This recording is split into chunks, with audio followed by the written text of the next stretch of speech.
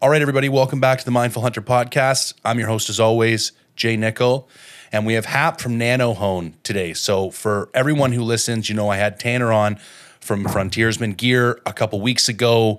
We kind of lightly touched on sharpening, and he mentioned that Nanohone was kind of his go-to company to get stones from for sharpening. So I reached out. Hap was good enough to come on the podcast, and basically we're just going to do a bit of a deep dive into sharpening here today. So Hap, thank you very much for taking the time, my friend. Thanks for having me. So we touched on this a little bit before we hit record, but I would love to hear, you know, Nanohone has been around for 5 years. What was it like? What was the impetus, or what didn't you see in the market, or what was the spark that made you think, I need to do this thing because I think I can do something a little bit different or a little bit better than what's currently out there right now? Yeah, I did it out of need. I was working for a Japanese company, and the management changed, and they dropped me. I'd been with them for 16 years. And they decided to just go direct. And when they did that, I was out of a job. So I decided really quickly that I needed to, figure out what I was going to do next, reinvent myself, sort of. And, this is what I know. It's what I've learned. And so I decided to start, at the drawing board and designing stone holders and accessories, sharpening stones. People think about sharpening as just the stone, but it really has a lot to do with how the stone is held in place physically. So if you can hold the stone really securely, then it's a lot easier to get leverage. It's a lot easier to sharpen uniformly and get good repeatability. And those things are really important for precise sharpening. Also, how you groom the surface of the stone and how you maintain it. So I designed a bunch of products around, those starting points, how you hold the stone, how you flatten the stone, and then how you clean it, because sharpening can get really dirty and messy. And I really wanted a line of products that are much easier to clean and care for than anything I'd ever used before. So I started with those things. And, we came out with the first product, and we improved on them a little bit. And we worked on incrementally getting better. And then packaging and lasering, getting, cleaner laser work, and just getting the product to look more and more professional. Now, now it finally feels like a business. We're shipping significant, quantities every month, and we're getting really good feedback from the customers. But it's, it's a 5-year thing just to kind of get it going. So maybe back up and let's kind of lay out some general principles. Because like for a layman such as myself, I mean, I've seen a whetstone, but I never would have. And I guess I if I thought about it, I recognized there was like coarse ones and fine ones. But you've obviously, the stuff you build goes into a much greater detail than that. Maybe if you could give us like a bit of a primer on what are these surfaces made out of, and just what's the general principle around having multiple different grits, or multiple, what would be the correct terminology there? Well, grits, that's what everybody knows. Okay. So sharpening is really just like sanding. It's a stock removal process. And you're removing surface material and reshaping into a new shape. So you're sculpting with an abrasive. And if you need to remove a lot of material to get rid of chips, nicks, damage to the edge, then you have to use a much more aggressive, larger abrasive particle to do that. And then if you want to refine that to a a really, really sharp edge that has very little resistance. For instance, a broadhead passing through a deer, you want to get it pretty sharp. And to do that, you're going to use much finer abrasives, which means smaller particles. And so you go through a series of steps of, you start out with coarse and you move down to very, very, very fine. If you want to get something that's so sharp it just, cuts you to touch it and slide your finger across it, then you've got to really refine the edge angle, and you've got to, use very, very fine abrasive particles to do it. So that's sort of the basic primer. Where we're at now in the market is we have a lot of exotic steels. We have, basic, simple, high carbon steels like O1 is even a better example of a really simple high carbon steel. A2 is a little more sophisticated. And then we have things like VG10, which are, very sophisticated stainless steels. And it's kind of important to understand the difference between high carbon steel and stainless steel. Okay. And most people don't really know. They've heard of stainless. Well, stainless doesn't rust. Okay. That's kind of, what most people know about stainless. But stainless actually becomes stainless at a very specific point. When it clears a chromium threshold of 12%. So when you add 12%, that's a lot. It's a big, out of 100% you got to work with. If you give over 12% of that total volume to chromium, then the steel becomes stainless. And some stainless steels have as much as maybe even 20% chromium. Okay. And the chromium oxidizes and creates a chromium oxide envelope around the outside of the edge, if it's a knife, for instance, the surface, whatever that stainless steel is. And it makes it very difficult for air and water to get in there to oxidize and cause rust. But for sharpening, it's a very important distinction. And when you have stainless steel edges that need to be sharpened, you have to start at a very coarse grit level. If you take stainless steel and put it on an 8,000 grit stone, for instance, it'll slip and slide. It won't bite, and it won't really do anything to the surface. And what you're doing is slipping and sliding on that chromium oxide layer.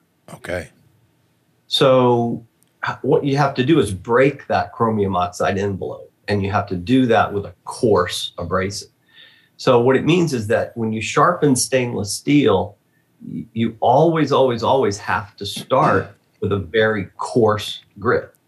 Okay. Let's say something around 400 or 200, and that'll scratch right through the surface. It'll break that chromium oxide layer.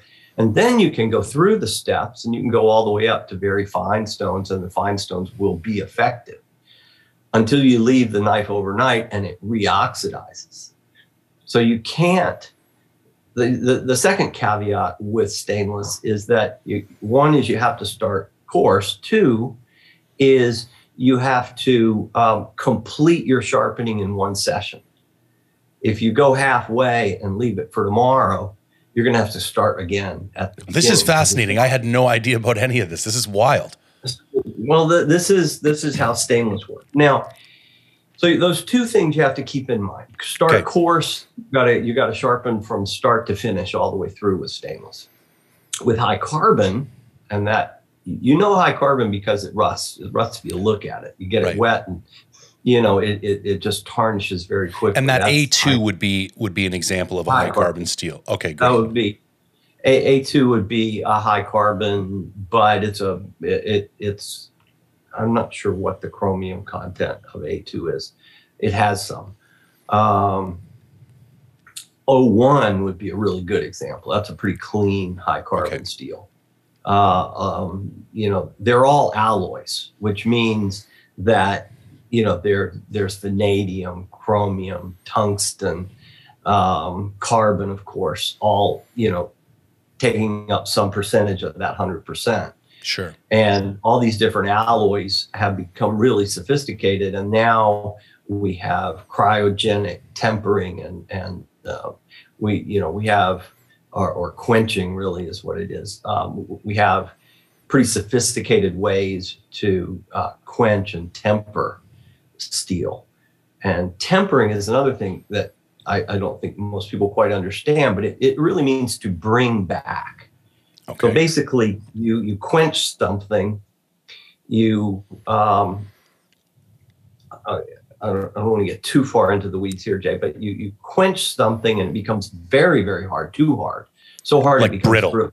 Okay. I'm with you. And so then you put it on a warm surface, like maybe 300 degrees, and leave it for a few hours.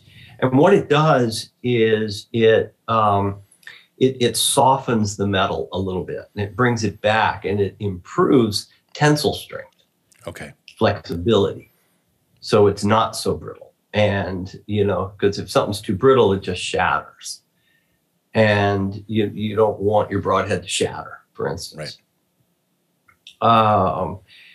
So that's a very, very short explanation of tempering. I guess it's helpful also to understand a little bit about, how and why steel gets hard. Okay. And what makes it hard is carbon content. And imagine taking a little bag and filling it up with carbon and then shrinking the bag down around the carbon. And if you shrink it down really tight, it becomes just brittle, and you hit it, the whole thing will shatter. Okay. But if you loosen up the bag on the outside that's holding the carbon together, then things can move around a little bit in the bag, and you get some resilience.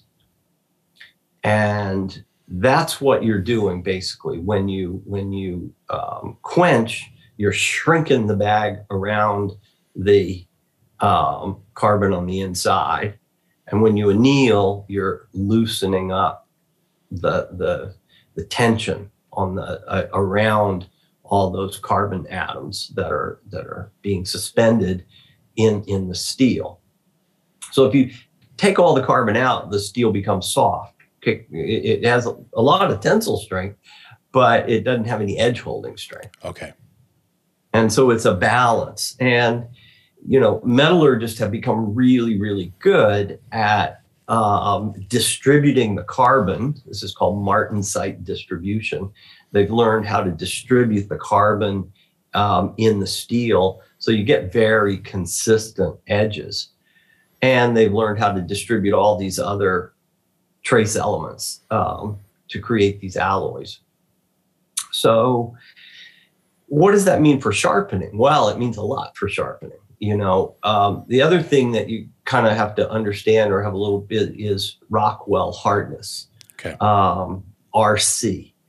And that's a system for measuring the hardness of steel, how hard steel is. And just to give you a little idea of, Rockwell 60 is pretty hard steel. Rockwell 65 is getting to that brittle point. Rockwell 68 is like almost a stamp die cutter kind of hardness. It's very, very hard. There are very few consumer tools or edges out there that are up at that, that Rockwell 68 threshold. Okay. There's an awful lot of knives that are around Rockwell 58. Those are still pretty hard. And even mild stainless, inexpensive knives down around 52. Okay. So for edges, we're talking about a range of about 52 to 65. All right. Realistically, there's few things above that. One of the things that is a little above that 65 range are called powder metals. And we see a lot of folders that have powder metal technology. and powder metals are really hard. So let's go back to abrasives for a second. We basically use, for hand sharpening, 2, maybe 3 different kinds of abrasive. We use ceramics, which is basically aluminum oxide. And aluminum oxide can be hardened, kind of like steel, and softened as well. And it can cut Rockwell 65 steel. I wouldn't say efficiently, but it can cut it. Okay. At 66, 67, ceramic no longer cuts. It just slips and slides. It doesn't have, it can't bite into the steel anymore. The surface is too hard. So those powder metals that are like Rockwell 67, the only thing that's going to sharpen those, abrade those, is going to be a diamond particle or CBN, cubic boron nitride.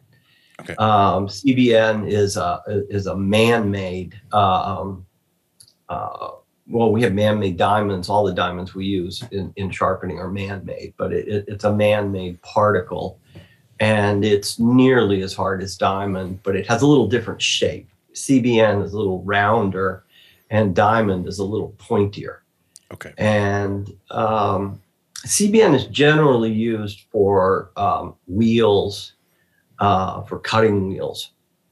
And it's usually in things that generate heat. So if you're using a wheel, you generate a lot of heat. And when you're hand sharpening, you really don't generate any heat. Right. So diamonds work pretty well for hand sharpening if they're presented well. Okay. And when you have to hold the diamond and you have to present the diamond in the surface of the stone or plate or whatever it is. So there's a few ways to hold diamonds. You can. And we're talking at like when you say hold, you're talking like at a microscopic level here. Like we're talking about multiple of these things across like a greater surface. We're not talking about that's like right. A diamond. You know, exactly. Okay, so okay. you coat, you do diamond coatings, Right. You do diamond fills, and there are really only a few ways to hold diamonds efficiently. And we call this a binder. Okay. You know, it binds the diamonds together and presents them and holds them there for you to rub stuff on top of them and make them sharp, make things sharper, right? So diamonds can be held in electroplate nickel, which is mostly what you see out there. So if you see like a flat metal with little holes in it and it's got diamonds all over the surface, that is a bed of nickel with the diamonds held in there with electroplating. Electroplating goes back to the 40s and 50s. It's pretty well known, understood technology. Another way to hold diamonds is in a resin binder. So it's basically inside glue, you know, a glue surface. And you can spray these sometimes. There are different techniques for spraying diamonds as well. Ceramics, on the other hand, tend to be thicker and tend to be in a block form. And ceramics are held in binders as well. And ceramics really come in 2 general flavors. They're sintered and non-sintered ceramics. And sintered ceramics are ceramics that have been heated to what's called the glass transition point. Okay. Where it kind of becomes a liquid. And there's a point where the material just begins to melt and flow. And just at that point, that's called the glass transition. And that would be a sintered ceramic, and they're very hard. Sintered ceramics are almost as hard as diamond and CBN. They're just a little bit below it on the hardness scale. So, and the reason this is important is because if the steel is really hard, you're going to have to use an abrasive that is hard enough to dig into the steel. Right. So I know I've thrown a bunch of stuff out there and gotten kind of in the weeds. Sorry about that. No, this is great. This is exactly what I was hoping for. Cause personally, I'm a bit of a cognitive learner. Like I can do something if I just watch somebody do it, but it helps me a lot more to actually understand the processes behind whatever thing it is I'm trying to learn how to do. And already I have a better grasp on kind of the physical structures and how they're interacting. Obviously I have some follow-up questions, but this is helping greatly. Okay. Well, then we'll carry on in this vein a little bit further. So you've got ceramic blocks, and those blocks, the non-centered ones, are usually made with something called a hot press, and it's basically a mold, and you put the material, the resin and the ceramic all mixed together in there, and you press it, and the mold is heated, and it's not heated all the way to the glass transition point. It's a much lower temperature. So what you end up with is a block that is friable. And in the abrasives world, friability is a very key word. And it's basically the speed at which the material degrades. Okay. So as you're sharpening, you blast through the material. And if it goes really fast, it's very friable. And if it goes really slowly, then it's not very friable. And so if it's not friable, you increase the life of the stone, but typically slow down the speed that it cuts at. Okay. When a stone is very friable, it tends to cut faster. Okay. And usually that means there's more air between the particles, so the stone can break down quicker. So that's friability. You don't really have any friability with an electroplated diamond plate. You know, once you wear through the diamonds, that's it. And you don't really wear through them very quickly, but you do wear through them. And you tend to wear through them at the edges of the structures. So if that diamond plate had little circles in it, you're going to see most of the wear at the edges of the circles, and it's going to work towards the center of the space between the circles until all the diamonds go away. So it's very low friability. And just to put something in like a time scale, you know, a handheld diamond, if like a regular average person is going to use this for like their hunting blade and a couple of high quality kitchen knives, what type of lifespan would a surface like that have? That all depends on the thickness of the nickel, how well it adhered to the metal surface underneath, how good the electroplating process was, size of the diamonds, distribution of the diamonds. So it's really hard to say, okay, you know, and how hard the metal is and how hard you're working it. All of those things come into play. But you know, diamonds are really hard, and they don't wear very quickly. So life tends to be pretty good for a diamond plate. But there's some other issues, and diamonds that are held in electroplate nickel tend to be very scratchy. They leave deep scratches, and they don't leave very consistent scratch patterns. Tend to leave very deep, right next to shallow, next to even deeper and shallower. So if you look at the scratch pattern, you don't get a very consistent scratch pattern. Okay. Think of combing your hair, you know? If you use a really rough comb, it doesn't leave your hair very smooth. But if you use a really good, even, consistent comb, it's going to leave, you know, a very clean combed surface. Right. So the ceramic, on the other hand, tends to leave a much nicer surface, but it doesn't cut as fast as the diamond. It's more friable, and friability has another issue for sharpening, and if it dishes. So if a stone is really friable, dishes, then what happens is it makes the edge rounded.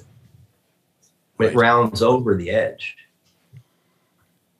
Is that making sense? No, it does. And I'm assuming too, it's going to have issues with like a perfectly flat surface is going to be equally in contact with the entire blade when sharpening. And if you had irregular friability or irregular wear patterns, you're not going to have consistent contact with the blade as it's sharpening as well. So you're going to end up with less consistent edge, less consistent angle, and a lot slower speed because you're not contacting as many peaks in the surface of the stone. The flatter the stone is, the more peaks you're going to contact in a given pass, the faster you're going to sharpen. Okay. So that's why we manufacture lapping plates. Okay. And it's one of the first things that people step back when they look at our website. They say, "Oh, I can afford the stones. They're great." Oh my God, the lapping plates, $200, $300, $500. Yeah. And it takes your breath away. It's like, hey, this is just sharpening. What's going on here? Well, we're using the lapping plates to groom the surface of the stone and make the stone very, very flat, very consistent.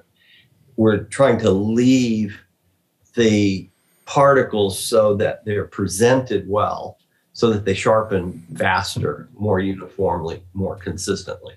And so that's why lapping, and it also cleans the metal out, because if you have a good abrasive and it's sharpening well, where is that metal going to go?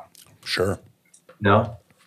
And if it's going to go, get buried, we call this loading. If it gets buried in the surface of the stone gets loaded up, the cutting speed slows down. I mean, I think of sandpaper and wood right out of the gate. Like you're using a coarse grit sandpaper and you go too long on something, it just gets filled, and then even though that rough surface is still there because you filled in all the little valleys, it might as well not be there because you're not, like you say, contacting exactly what's happening on a smaller scale. Right. Okay.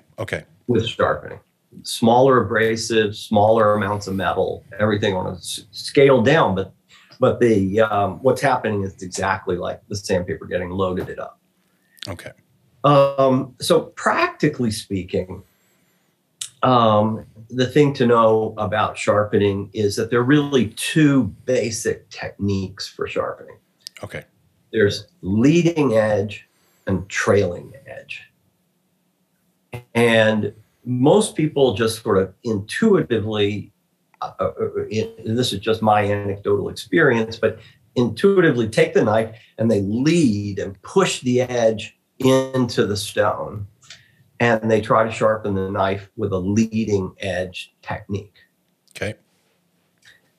And a trailing edge technique is just the opposite. It's where you drag the edge over the stone like a barber would drag a straight edge over a leather strop. Okay. Strop is another word that's kind of gone out of our nomenclature. When I ask young people, what's a strop? They have no idea. Yep. I knew what a strop was when I was a little kid because barber had one hanging in the barber shop. But that's not true anymore. Yeah, you don't see them. It's familiar to me just because I was just recently talking to Tanner, but it's not something that you see around a whole lot. Yeah. So the word strop is a noun. It's a leather, strop that hangs on the corner of the cabinet in the barber shop. But it's also a verb, to strop, and stropping, and that means trailing edge sharpening. Okay. As opposed to leading edge sharpening. And leading edge sharpening, you can remove metal faster. If you're going forward and back, that's going to be the fastest steel removal. But when you lead, you're burying the edge into the surface of the stone. And it's very difficult to hold the angle perfectly. So you tend to roll.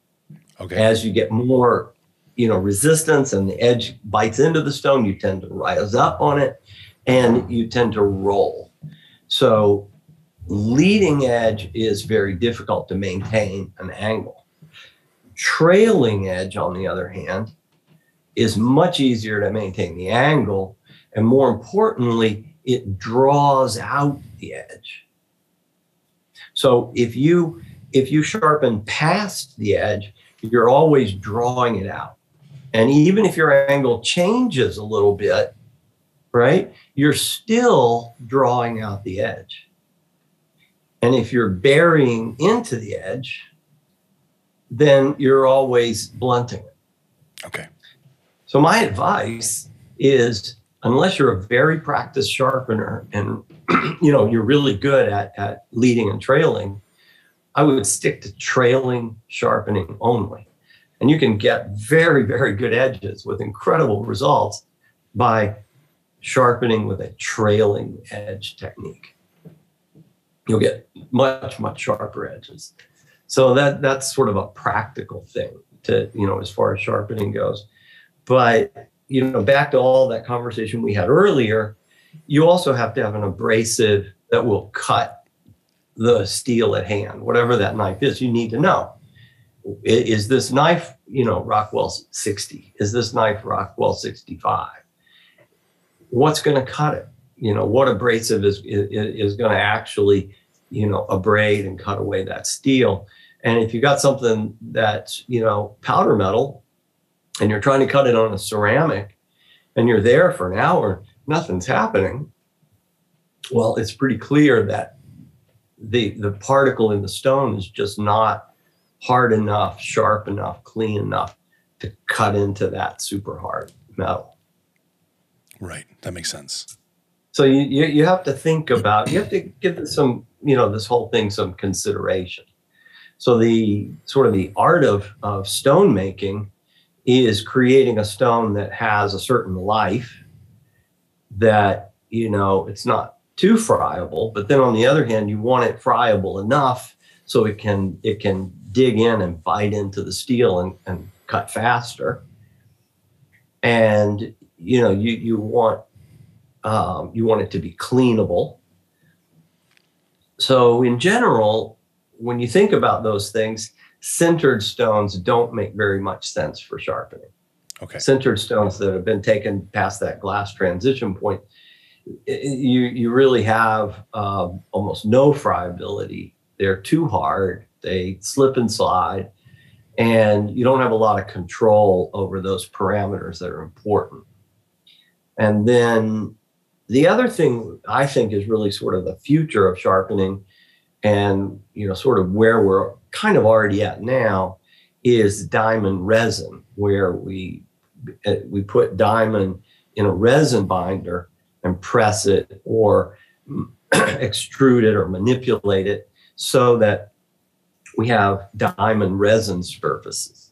And this allows us to cut those really hard steels and still have a certain degree of friability. Right. So creating a friable diamond stone is sort of a thing that I've been working on in my lab now for 5 years. Okay. And we're starting to sell products now that are diamond resin that we make right here in our factory. And I like them for a lot of reasons. They don't load up as much. They're cleanable. They're not as messy. They're light. You can carry them. I can put them in shapes for curves and different kinds of, very specific tools that need to be sharpened.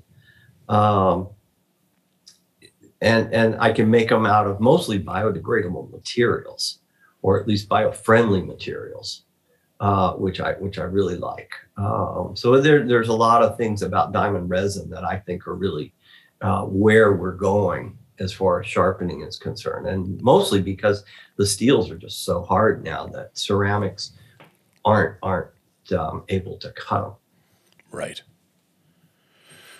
Okay, so on that note, for like an average, consumer who, again, we're talking like household knives and hunting knife stuff, how should they be thinking about, because this is kind of where my mind has been going. I used to be, looking for a one-stop solution, and now I realize it's more of a sharpening system that. Let me walk over here. I'll be right back. Perfect. Yep. I'll be right back in front of you here. So.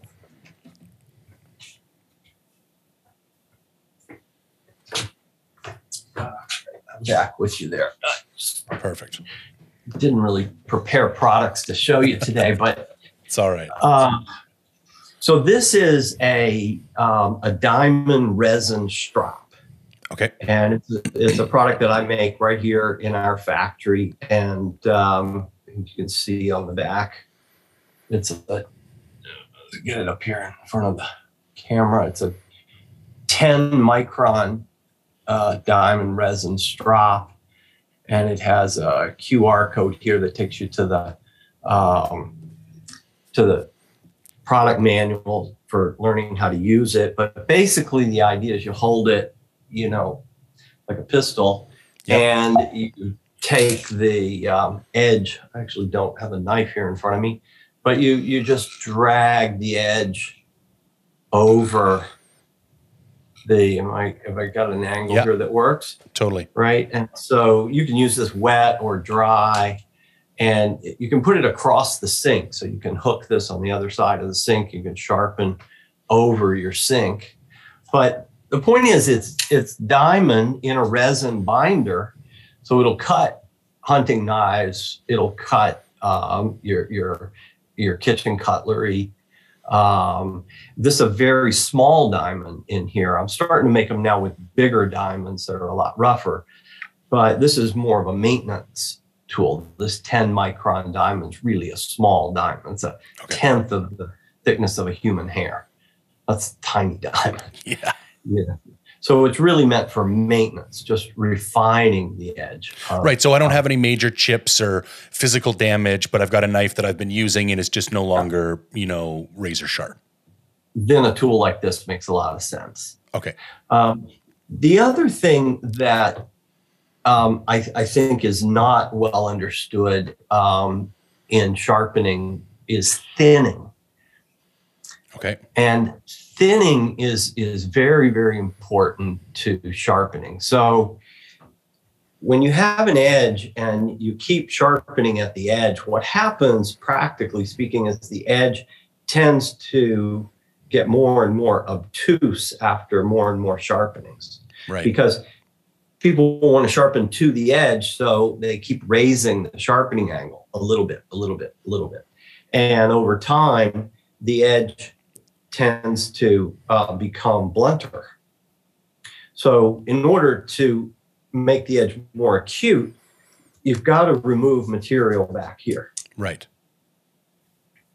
Right? And that's basically called thinning. You're making the edge thinner. And in most cases, I would say 95% of all the knives I've ever sharpened, thinning is necessary. Okay. You need to thin the knife to make it sharper.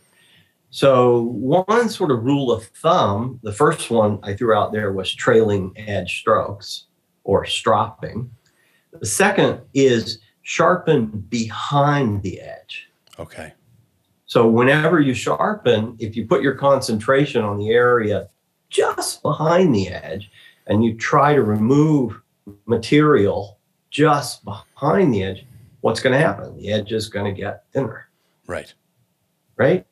So using a thinning technique to sharpen is often, it's almost always really, really effective. There are very few knives out there that are too thin to not require thinning, or so thin that they don't require thinning.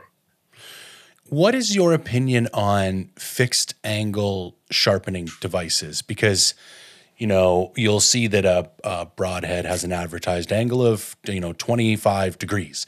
And then you can go buy these kind of kits that kind of vise to the side of your desk, and they've got a variety of apparatus that kind of keep things. And then you can have this kind of fixed angle stroke. And maybe it's not as simple as like a one and done answer, but I'd be interested in your opinion on devices like that. Well, jigs are really important for repeatability.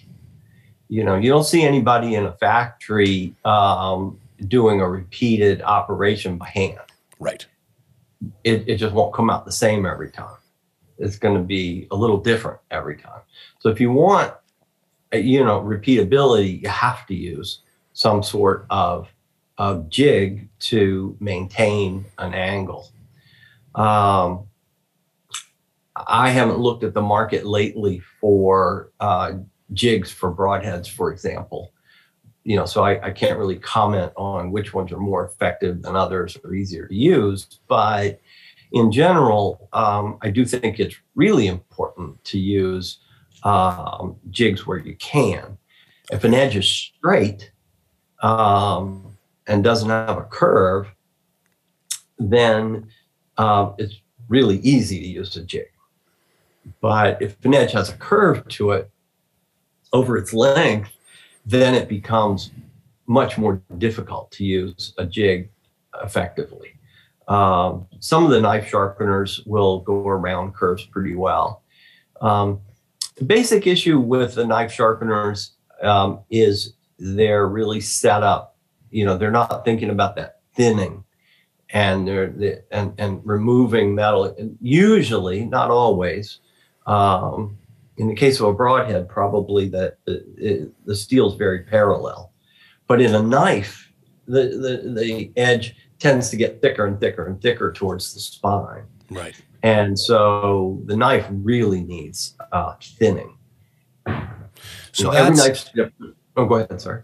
No, that's great. That helps. And another kind of follow-up question to that, because you see a lot of these, and I'm guilty of this for sure. These little, for instance, I used to have one in my kitchen, and it's like I think it has two little carbon wheels or something like that, and you just put the knife in and you kind of drag it through, and now you see little devices you can take with you into the backcountry that will have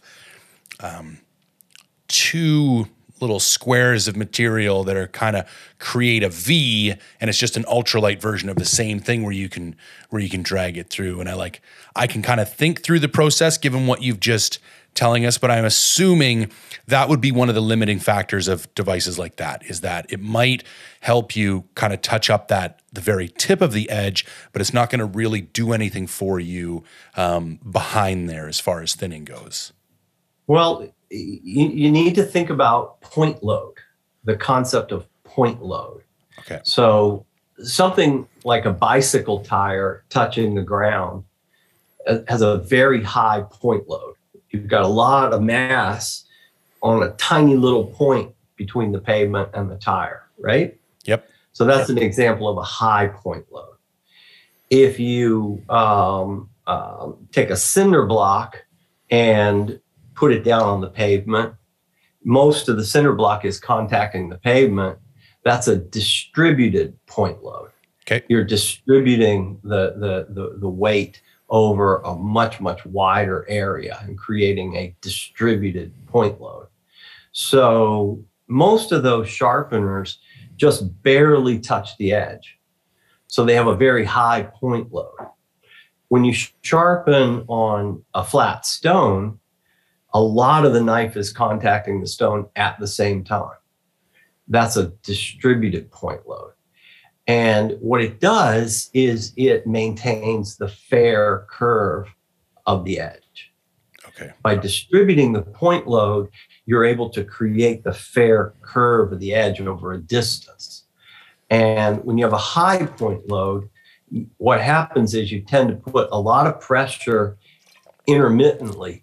So the edge gets rippled. Oh, that's really interesting, because what I noticed with my kitchen knives over time, and these weren't like incredibly, but they would almost get a jagged appearance to them from pulling them through this kind of wheeled device.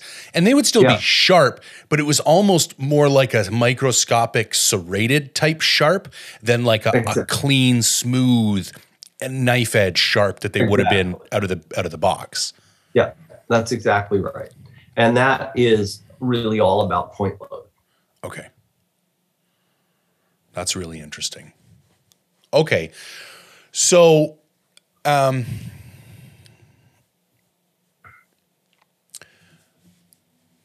guess my next question would be in regards to, is there a difference, and again, I can maybe foresee where we would head with this, but is there a difference between, okay, let me set the stage. So I do backcountry hunting. So I try and be as lightweight as possible, usually go in there for 10 or 12 days at a time. I live out of my backpack. I do my best to go in there with fully prepared gear. So my knife should be sharp, my broadheads, my skinning knife should be sharp, my broadheads should be sharp. But when you get in there, things tend to happen. Maybe you get a chance to use a broadhead, or maybe you miss and go into a stump. Or maybe the best example would be skinning an animal, and even like, let's say, a large animal, because you could probably get through a small to medium sized deer without having to touch up your knife. But when I go to do something large like an elk, you're probably going to have to stop 2 or 3 times to kind of put an edge, depending again on the hardness of the steel and stuff.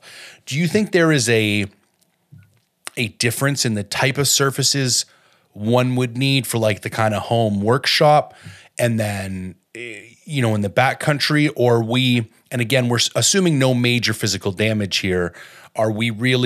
Is this really just the same process? We're just doing a quicker version of it when we're out in the field working with them? Or how would you approach that type of scenario? I have just developed a short version, about this long, of this tool, and it weighs very little. It wouldn't. It's a hollow aluminum frame with a wooden handle and the diamond resin on top. Yep. And this length is really meant for a chef in the same scenario. Okay. At 10 o'clock at night, done prep all afternoon, working through, and the knife needs a touch up at 10 o'clock. So strap on it 3 or 4 times and go back to work. Right.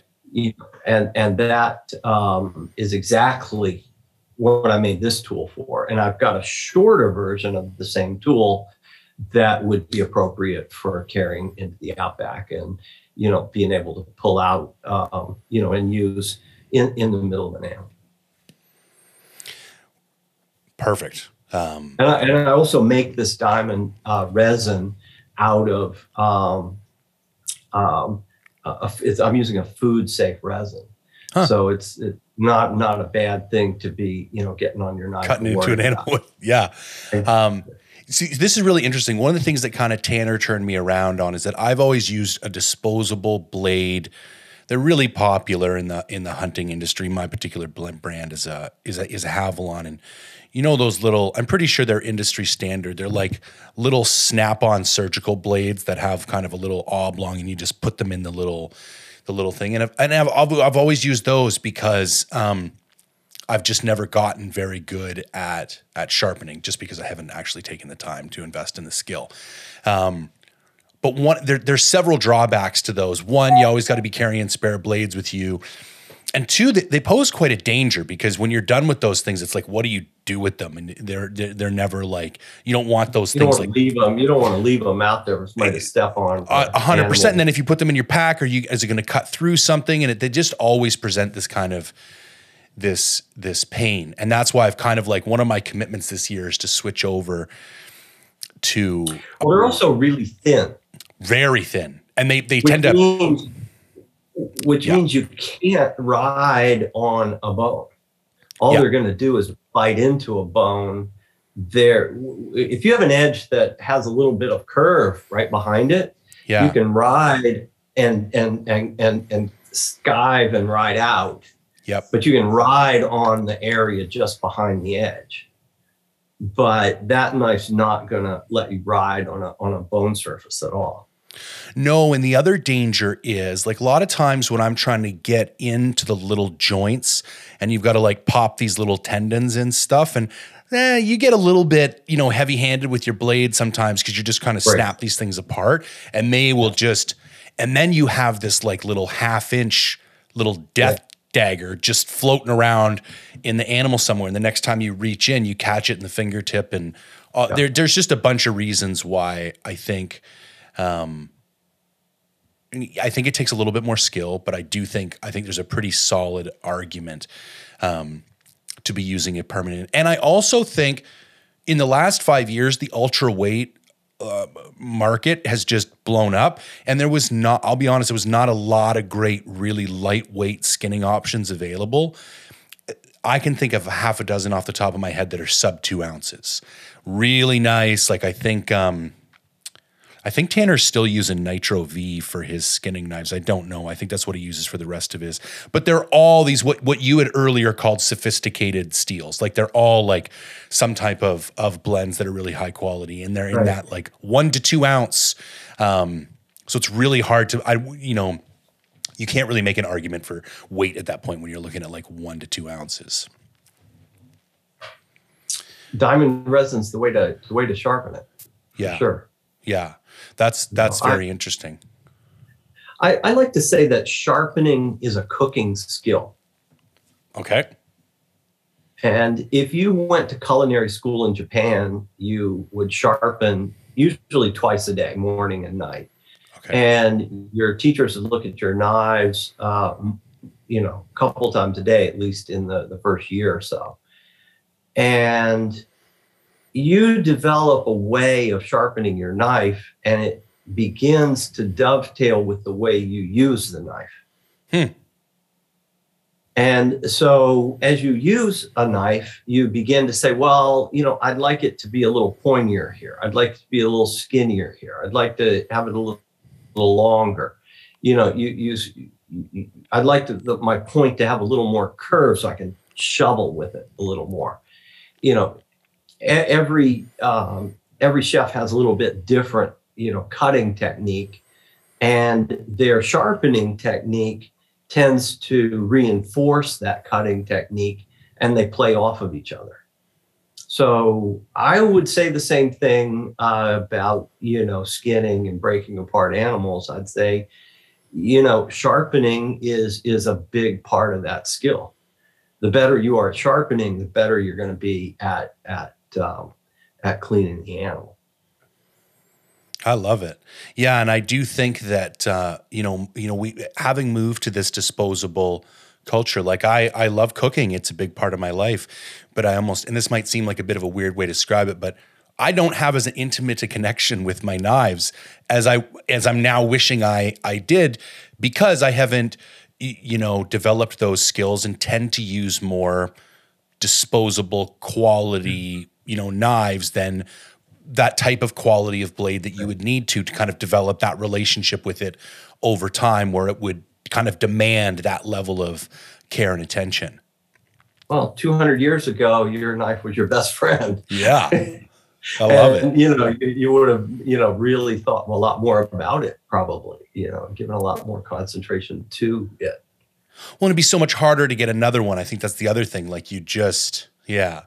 Okay, a couple quick things just as we close out here. In your own, and this is just your own personal opinion, and let's keep it limited to maybe knife, to kitchenware.